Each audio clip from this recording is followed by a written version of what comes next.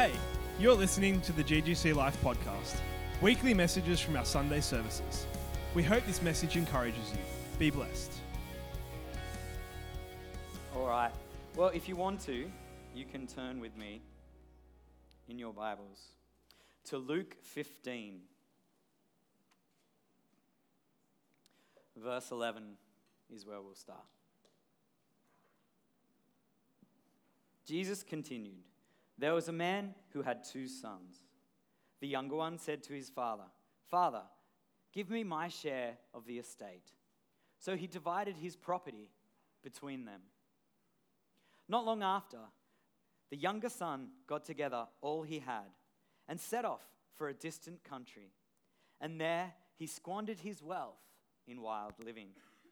After he had spent everything, there was a severe famine in the whole country, and he began to be in need.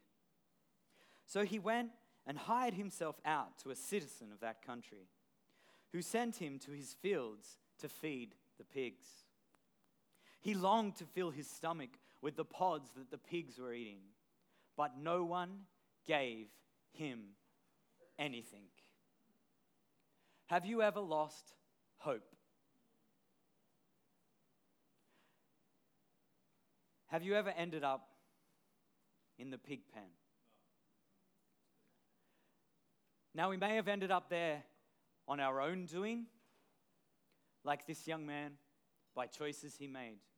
Or we may have ended up in a situation where we cannot see any hope out by just circumstances of life, by different things happening, and we find ourselves in a place where we have no hope. I remember when I was younger, I got saved around 16, and I didn't have a father much in my life. He came and went, and I remember getting saved, and I went into this local church, and for me, the pastor of the church became like a father figure that I never had. And it was amazing to have someone in my life that was a male authority figure that could lead me and guide me and give me guidance, and I looked up to this man so much. And I ended up having the privilege to be the youth pastor at that church. And I loved it. It was my passion. It was my call in life. I dedicated every waking minute, if you knew me back then, to hanging out with young people, to meeting young people, to just talking to young people, to going to schools, like whatever it took to connect with the young kids of that community. And I did it for many years. And I had the privilege of running a youth ministry or a little youth group that had like 30 kids that met, and we played games and we imparted in their life. And it sort of came to the end, and they grew up and they got to that age where they left. And I was like, I can't do that again. I need to run a youth ministry. I can't run a youth group. I need to run a youth ministry. So I shifted it, and we imported some people from Hillsong, aka Sal Ravella, and we changed it up. And we started something called Amplified Youth. And our whole mission and our whole heart was to see kids saved and to see kids set free. We had like the most honor and privilege in my life. We went from 6 kids, and we went out to the local skate park, and we just did a free barbecue, and we gave out sausages, and we gave out cans of drinks. I would cook the barbecue, and Sal would talk to kids. And I would pack up the barbecue, and Sal would still be talking to kids. And then that following Friday, we had 2 kids rock up. It was literally like, yes. So now we had 8 kids at youth. Come on. And I was like, guys, everything is about those 2 kids. Let's can worship, let's can this, who cares? Like, just make sure they have the best night of their life. The following week, they turned up with 60 kids. So we went from 6 kids to 60 kids in 1 week. And then the following week, we had 100 kids. And then by the end of the month, we had 200 kids coming on a Friday night. And we had kids swearing, fighting, hiding in the back drinking, whatever it was, because they were off the street. They didn't know Jesus. They didn't know the nice, clean Bible and how to live your life. But man, we were doing ministry. We had 10 leaders and 200 kids, and we were having lots of fun. And I can tell you, I was in my element. I knew who I was in God. I was a youth pastor. I had identity. I knew where I was going and what I was doing. This was my call. We went to a Hillsong event, and they stood us up and were like, you should hear what's happening in Engadine. Man, like mind-blowing situation in life. I was like only 20. And then I got fired. Because the church didn't like the fact that there was drinking and swearing and fighting. Because they wanted their church kids to come along and be safe. Now, it's not about the wires in the house. It's about the fact that we lose hope in life sometimes. I went to youth one week, went to church, so Friday night youth, Sunday church, get called into a meeting after church, and a piece of paper slid across the table that said, "We no longer want you serving in our youth." And I left. I lost everything. All my friends, everything I'd sowed into. To tell you the truth, my identity. I was the youth pastor. What was I without that? That's all I did. I worked part-time at GJ's, Glory Jeans, just to make money because all I did was youth. And then the following Friday, I had to stand at the gate. A couple of Fridays later. I had to stand at the gate because they decided they would no longer run the Amplified Youth. And I had to stand at the gate and tell every kid that youth wasn't on. And the parents that came, I had to tell them that we were no longer having youth. And I still had to honor the church because I didn't want to hurt the church, because those parents and those kids didn't have a relationship with God fully yet, didn't know the church yet. They couldn't carry the weight of me bagging out the church. I needed them to still love the church. And I can tell you that was one of the hardest nights of my life. So I know what it is to have no hope. Because the months afterwards, I remember sitting in my room and feeling utmost hopelessness. Where would I go? What would I do? Who would I be? That was my only father figure I've ever had, and he fired me. But you know, God is so much bigger. Because the devil comes to steal, kill, and destroy. And you know that verse is actually, Jesus is talking about his sheep know his voice, and that he's the gates and we go into his pasture. And it's actually talking about the devil jumping over the gates and coming into Jesus' pasture and trying to steal his sheep. So he's actually talking to the Christians, the ones that have the relationship with him, the ones in the middle, the ones who are connected with him. The devil wants to steal from you. He wants to kill things in you. And he wants to destroy you. See, he comes to steal our love. He comes to kill our hope. And he comes to destroy our faith.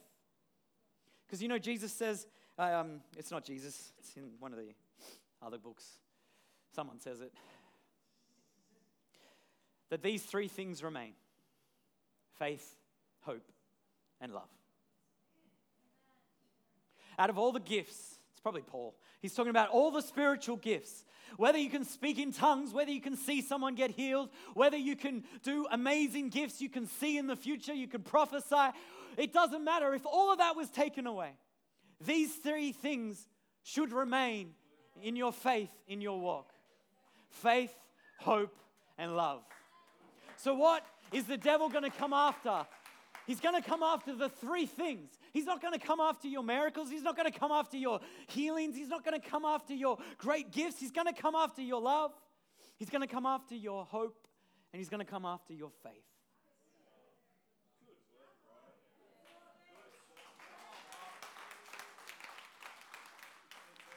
And you know, it says faith is being sure of what we hope for. I cannot have faith if I do not have hope. Because how can I be sure of what I hope for if I've lost my hope?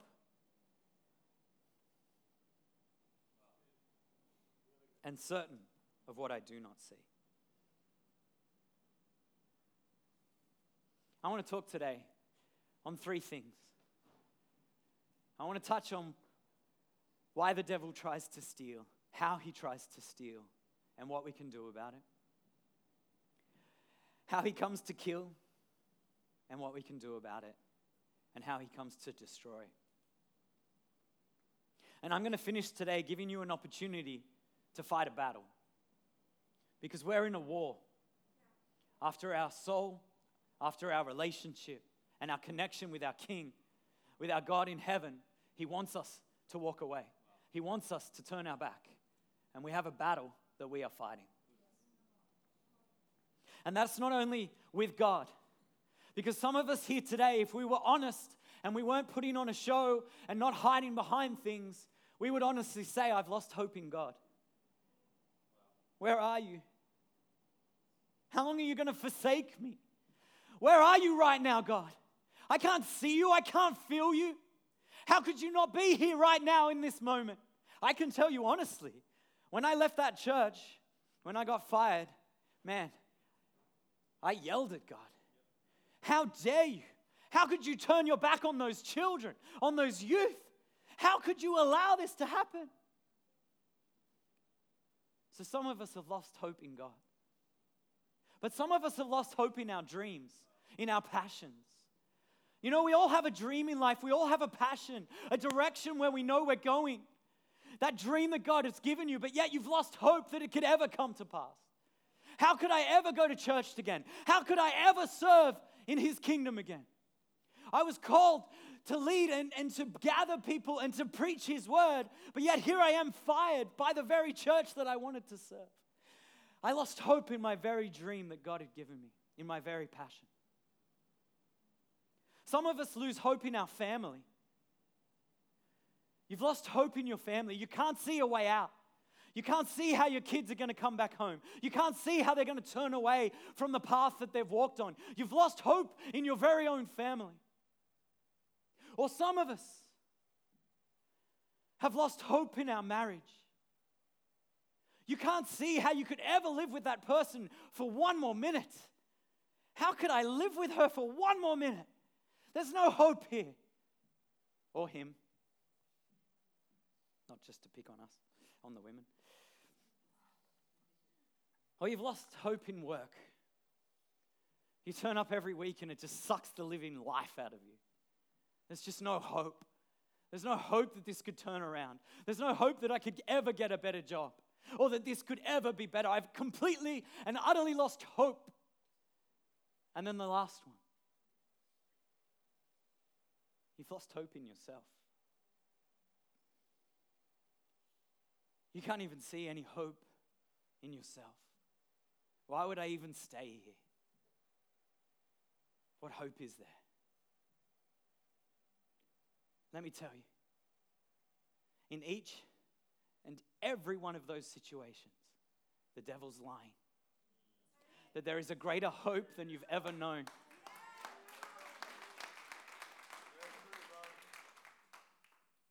And you will come out the other end. You will come out the other end. I stand here today. I'm one of the pastors of this church. I'm preaching his word because there is hope. There is always a light at the other end of the tunnel. And you know, his word says that I will use all things for my good. You know, if I never got fired, if I never left that place, if I never left that youth group, I would have never met my wife. I would have never had my child. I would have never gotten married. I would have never bought a house. I would never got the jobs that I got and the career that I've had and met the people that I've met and become the man that I am today if he hadn't have allowed that to happen. But we can't give up. There is always hope at the other end. So if you've lost hope today, I come to share some good news. The first one is, the devil comes to steal your love. He wants to steal your love. He doesn't want you to love him. He just wants to take your love off Christ. Take your love off God. Take your love off your wife. Take your love off your passions, your dreams. He wants to take that love and transfer it onto something else. Because as long as your eyes and your heart are on something else, then he's winning. Because if we don't have that love in place, that's where we get lost. You know, Israel, I'll give you the verse, don't turn there, I'm just going to read it. And please don't put it on the screen because then they'll read what I'm reading wrong and they'll see how bad I am at reading. In Jeremiah 2, he says, "The word of the Lord came to me. Go and proclaim in the hearing of Jerusalem. I remember the devotion of your youth, how as a bride you loved me and followed me through the desert, through a land not sown. Israel was holy to the Lord, the first fruits of his harvest. All who devoured her were held guilty, and disaster overtook them, declares the Lord. Hear the word of the Lord, O house of Jacob, all you clans of the house of Israel.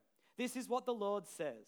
What fault did your fathers find in me, that they strayed so far from me? They followed worthless idols and became worthless themselves. They did not ask, where is the Lord who brought us up out of Egypt, or led us through the barren wilderness, through a land of deserts and rifts, a land of drought and darkness, a land where no one travels and no one lives. I brought you into a fertile land to eat its fruit and its rich produce. But you came and defiled my land and made my inheritance distastable. Whatever. The priest did not ask, where is the Lord? Those who deal with the Lord did not know. The leaders rebelled against me. The prophets prophesied by Baal, following worthless idols. Therefore, I bring this charge against you, declares the Lord. My people have committed two sins. They have forsaken me, the spring of living water, and have dug their own cisterns, broken cisterns that cannot hold water. Why do I say that? Because their love shifted.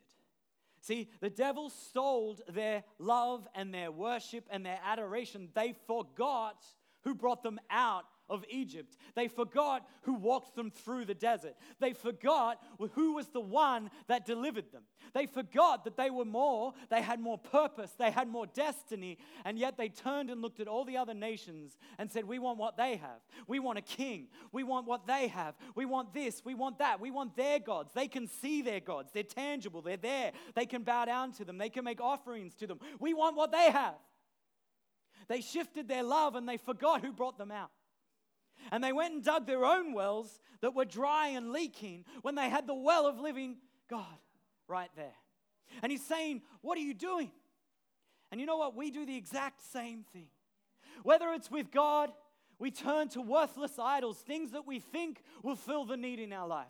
When things get tough or a little dry or a little hard, we don't turn to God. We turn to porn, or we turn to drugs or alcohol or sex or whatever it is you feel that need with. We turn from God and worthless idols that we think will fill our need.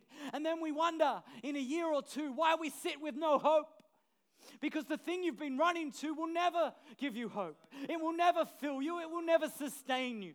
God is the only one that can fill us. He is the only one that can sustain us.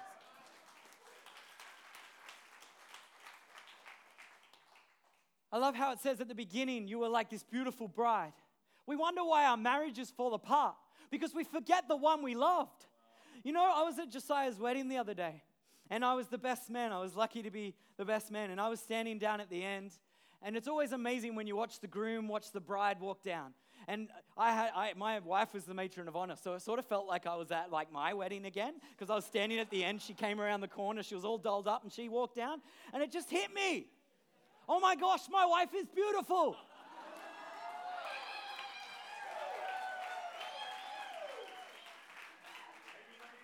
Baby number 2.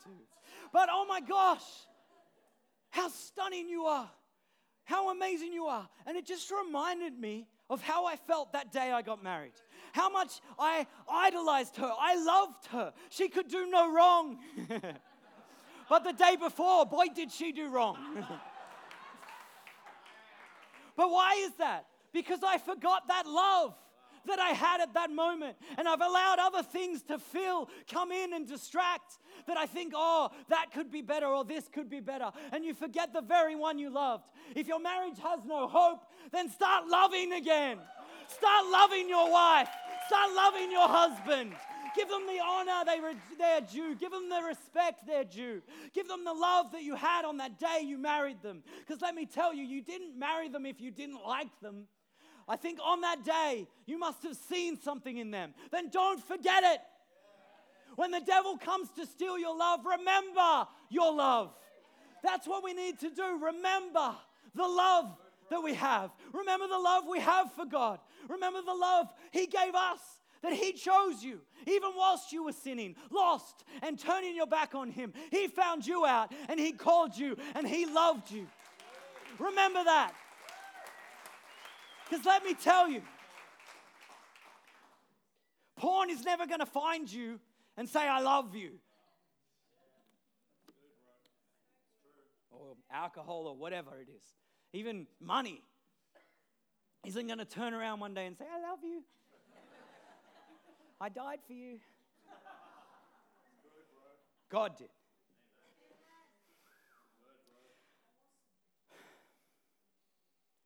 I had 2 points in point one. The second one was, I'm just going to paraphrase. The second one was Peter. You know how he says to Jesus, I would never disown you, and then 3 times he disowns Jesus, and the fear of man, the fear of people, all of that pressure and the situation makes him turn his back on Jesus and says, no, I don't know that man. I don't know that man. And then we find that Jesus says to him earlier on, he says, I'm going to make you a fisherman of men.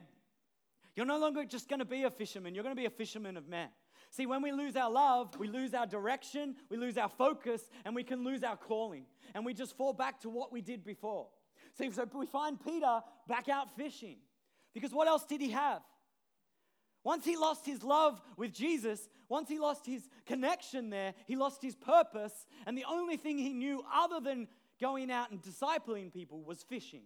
So he went back fishing. And the reason I bring this one up is because my point is remember the love. Remember the love. So what does Jesus do in this situation? When Peter's gone back to where he came from, he's feeling disconnected and hurt. Jesus comes to him and says, Peter, do you love me? Yes, Lord. Peter, do you love me? Yes, Lord. Peter, do you love me? Lord, that hurts. You know I love you. But what is Jesus trying to do? It's not Jesus is needy. I need to know that you love me. Did you ever think of it that way? No? Jesus is such a needy person. He asked 3 times, do you love me? Come on, just reassure me. No. He's trying to show Peter something. He's trying to show him, remember, it's me that you love. It's not man. It's not that. It's not the fear of death. It's nothing else. It's me. And when your eyes are on me, then it doesn't matter. You can be who you are called to be. And he goes back to being a fisherman of men. Because Jesus goes, go and feed my sheep. See, he's reminding him, who do you love? It's me. So the first point is, if the devil's trying to steal your love, remember who you love.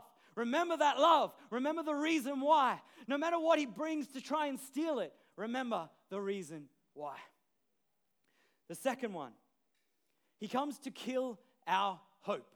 He wants to kill your hope. He doesn't want you hoping for a future. He takes out your love, so now he's going to take out your hope. In 1 Kings, there's the story of Elijah when he comes to the widow. Sometime later, the brook dried up because there would be no rain in the land. Then the word of the Lord came to him. Go at once to Zarephath in the Sidon and stay there. I have commanded a widow in that place to supply you with food. See, isn't it interesting? This widow had a purpose, like a God-ordained purpose. She was called to supply food for the profit of the nation. Wow. Wouldn't you love to be called to provide food for the kingdom, like for God's kingdom, you know what I mean? Like she had a massive purpose on her life, but she just didn't know it. So he went, So he went to the town gate, and a widow was there gathering sticks. He called to her and asked, would you bring me a little water in a jar so I may have a drink? As she was going to get it, he called, and bring me a piece of bread. As surely as the Lord God lives, she replied, I do not have any bread, only a handful of flour in a jar and a little oil in a jug. I am gathering a few sticks to take home and make a meal for myself and for my son, that we may eat and die. There is a woman with no hope. The devil has killed her hope. I'm going to make a cake, eat it, and die. But yet on the flip side, we know that God has a massive purpose for her life. And then Elijah says to her, don't be afraid. Go home and do as you have said. Don't you love that? The prophet goes, you've just told them I'm going to go kill them, I'm going to go die. And the prophet goes, yeah, that's great. Don't be afraid. Go do that. But first, make a small cake of bread for me. What you have, and bring it to me. And bring it to me. This just died. Hello? The battery's flat.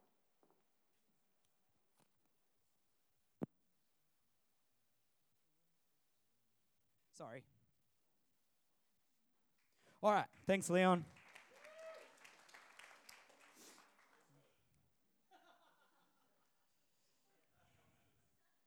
The jar of flour will not be used up, and the jug of oil will not run dry until the day the Lord gives rain on the land. She went away and did as Elijah told her. So there was food every day for Elijah and for the woman and her family. For the jar of flour was not used up, and the jug of oil did not run dry, in keeping with the word the Lord had spoken to Elijah. So we find her with no hope, with no way out. And Elijah says to her, now go and make the cake, and just know that jug and that jug of oil and the jug of flour will never run dry. Now she had a choice. So we're going to remember love, and we're going to choose hope. Because she had a choice to go home and do as the prophet had said. She could have gone home and made her own bread first and ate it and done what she was originally planning. Or she could make his cake first, and she chose hope. Have to choose hope. So in our marriage, we have to choose hope. You could see all the things that are wrong and that there's no way out, or that this is too hard, or it's too far gone, or you can choose hope. And you can see the good things. You can choose to outlive hope. You can choose to go and actually scrape from the bottom of the jar every single day. Just keep scraping. Keep scraping. See, he never said the jar will miraculously fill up so you can see the full contents of the jar and know that I've provided. No. Every morning you're going to scrape the bottom of the jar and choose hope on a daily basis. So every day I'm going to scrape the bottom of the jar and choose hope in my marriage, in my work, in my relationship with God. Whatever situation it is, if I feel that it's dry, I'm going to choose hope. I'm going to scrape the bottom again, and then I'll scrape the bottom again until the day comes when the rain falls. Because that day will come. Because the prophet said the day will come that the rain will fall, and your marriage will reignite, and you won't need to scrape the bottom any longer. So we will choose hope. The other one I had down for this one was the woman in adultery.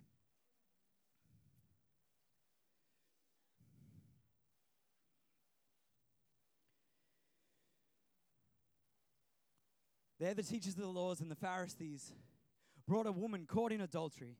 They made her stand before the group and said to Jesus, "Teacher, this woman was caught in the act of adultery. In the law, Moses commands us to stone such a woman. Now what do you say?" They were using this to trick him. But Jesus bent down and started writing on the ground.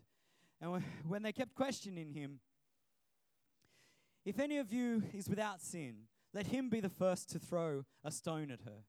And he stooped back down on the ground. At this, those who had heard began to walk away one at a time, the older ones first, until only Jesus was left with the woman still standing there. Jesus straightened up and asked her, "Woman, where are they? Has no one condemned you?" "Neither do I condemn you," Jesus declared. "Go now and live your life of sin." Go now and leave your life of sin. That could be a dangerous one, isn't it? Neither do I. Hey, sorry, we don't have time to joke.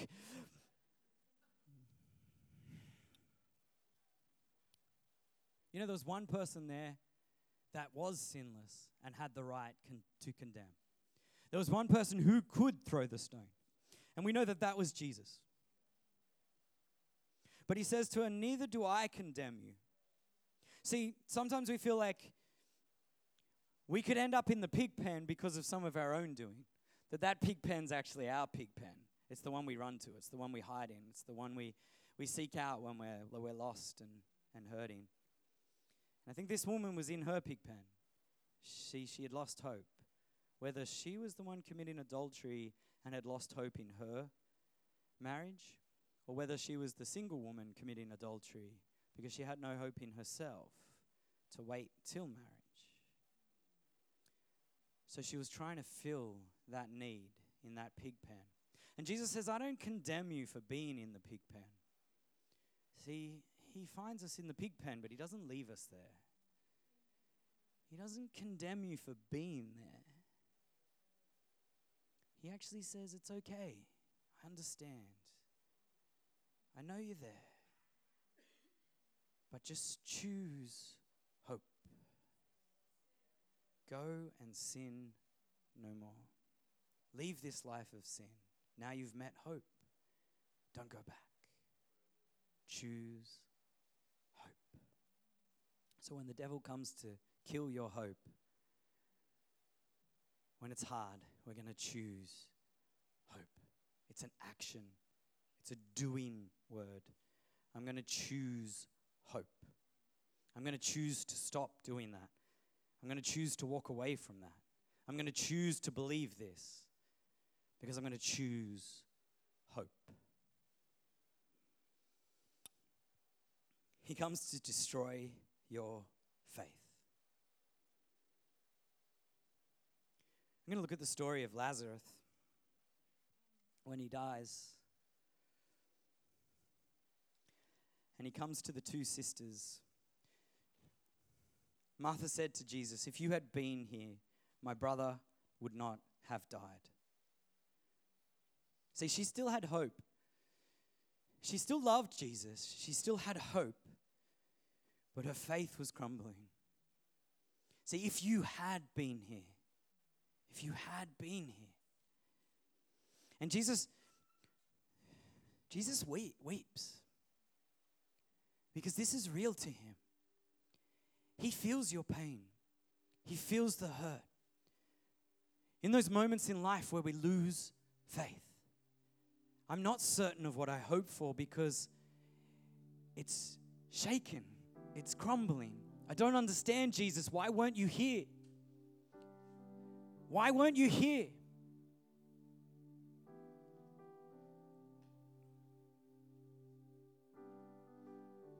But Jesus says, "I am the resurrection. I am the life. I am the Savior." See, when your faith is attacked, we need to speak. We need to speak. Jesus speaks to the situation and declares the truth. He speaks faith back into the situation. We could choose to speak despair. We could choose to speak disbelief. We could speak over our marriage and say there is no hope. There's no way this would ever work out or my dream would ever come to pass. No. Or we could speak faith. No, God has a future for me. He knows my past. He's written it out. I can speak faith over the situation.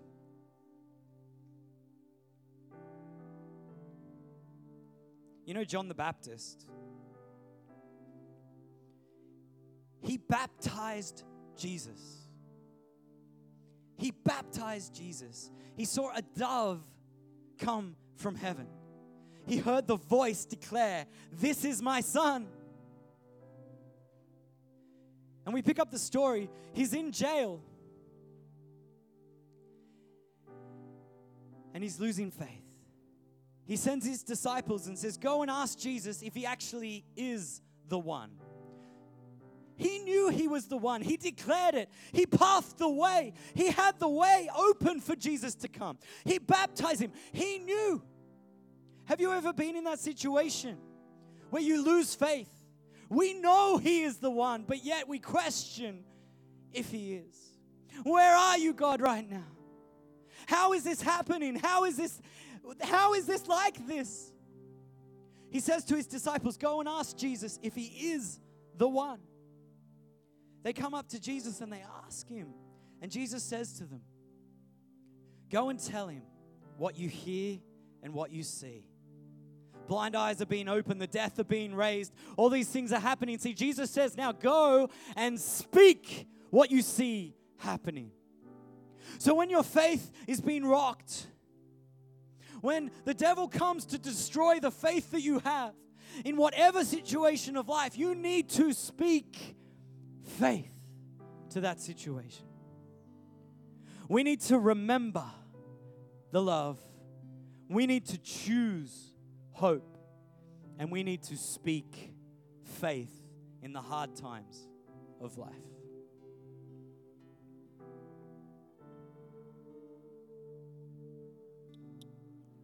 You know, we're all in different situations. We've all been through different things. We're going to take a moment now to do a battle, to fight for our love, for our hope, for our faith. And you know, there's the story when Elijah's surrounded by a big army.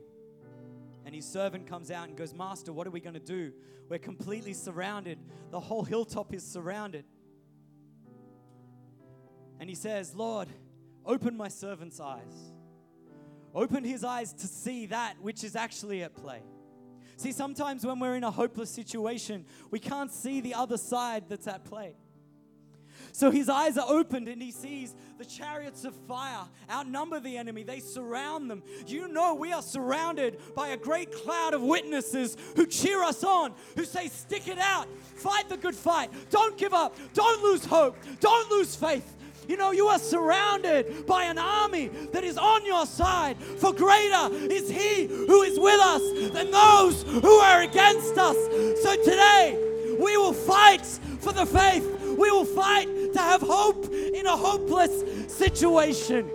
So we're going to stand up. We're going to sing a song that declares, no matter what, even though I'm surrounded, I know you are for me. And if this spoke to you today, if you're fighting, if you're losing hope, love, or faith, then come down the front and fight, because we fight in worship. It focuses our eyes back on our King. It focuses from the natural to the supernatural. So today is your day to break free, to fight for your very situation that you are facing. And if that's not you, then you fight in your chair for the ones who need fighting. We fight on the behalf of others. Thank you.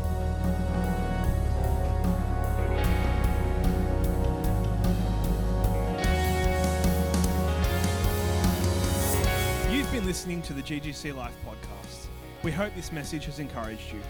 For more, please visit our website, ggclife.com, or email us, ggclife@ggclife.com. From our house to yours, be blessed.